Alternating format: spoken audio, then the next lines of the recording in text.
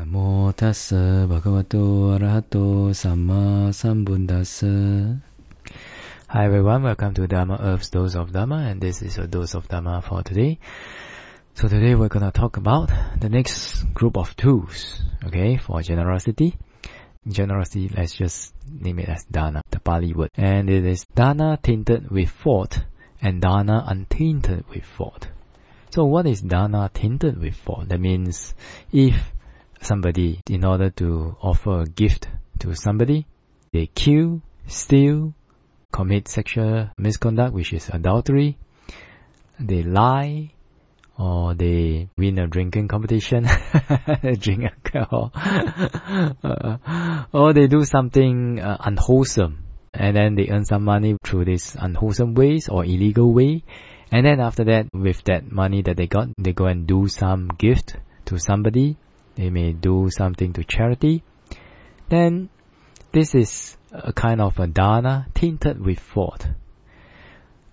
The dāna itself, okay, the act of charity is not the problem, okay, but the way they got the money, okay, is tainted with unwholesomeness.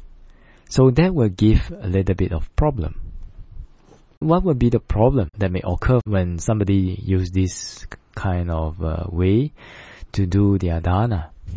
Well, for example, let's say in the case of a fisherman, then they accumulate their wealth through fishing, through killing animals and things like that. Then after that, this may be in the present life, this may be in the past lives, okay? So people who have accumulated wealth through this way, and then because they accumulated some wealth, they also may give to charity. Alright, they may give some gift to charity, they may give to their parents. This is also a gift of money, this is also a gift of property, it's also a kind of a dāna. Then they'll find that because of this kind of way to accumulate wealth, and then after that they go and they accumulate wholesome merits with this through dāna. Then next time they'll find that when they want to do some jobs that doesn't involve the killing of animals, that doesn't have unwholesomeness associated with it, then they may find that it's very difficult for them, maybe in the beginning or throughout that career, to earn money. And why is that so? Why is that so? That's because of this kind of karma. The karma that they accumulated wealth through unwholesome ways, and then doing generosity, doing dāna with it, with the money that they accumulated through unwholesome ways. Then they will find that when they want to convert to a good job that doesn't associate with this kind of unwholesomeness, then it's very difficult for them to accumulate wealth through that way. But if they go back to their old ways, maybe like being a fisherman or something like that, then they will accumulate wealth again. Okay, this is like that. So what is dāna untainted with fault? That means the giving of a gift untainted with unwholesomeness. Unwholesomeness means like killing, stealing, adultery, lying, drinking alcohol, taking intoxicants, harsh speech and divisive speech, and things like that. So any kind of unwholesomeness, as long as it's unassociated with this kind of unwholesomeness, and somebody accumulates wealth through this kind of good way, and then through that wealth that they accumulated, they go and offer a gift, then this is called a gift, a dāna, untainted with fault.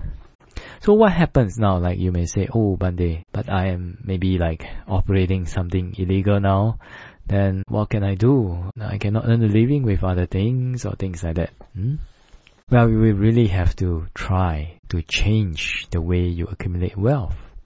It may be hard in the beginning, but from the wealth that you accumulate through righteous ways, legal ways, then after that you go and try to do charity, or try to practice generosity with the wealth accumulated from that, bit by bit, and this kind of wealth, this kind of a dāna untainted with fault, this kind of karma will gradually increase and gradually increase and gradually increase, and then after that you'll find that things will get better.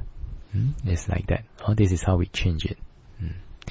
So with cause and effect, with the laws of cause and effect, some people say, oh, it's like I can't do this, I can't do that. But you see, when we understand cause and effect, there's so many things that we can do to change our lives, right?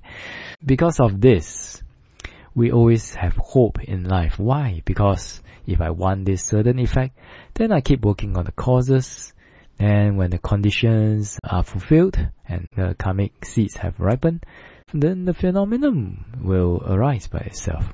But we cannot control when the phenomenon will arise, but what we can control is to keep putting in the right causes in order for the right phenomenon to have a higher possibility to ripen and to manifest and to appear in our life like this.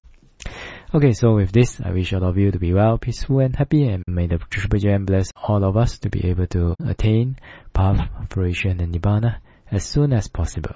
Sadhu, sadhu, sadhu.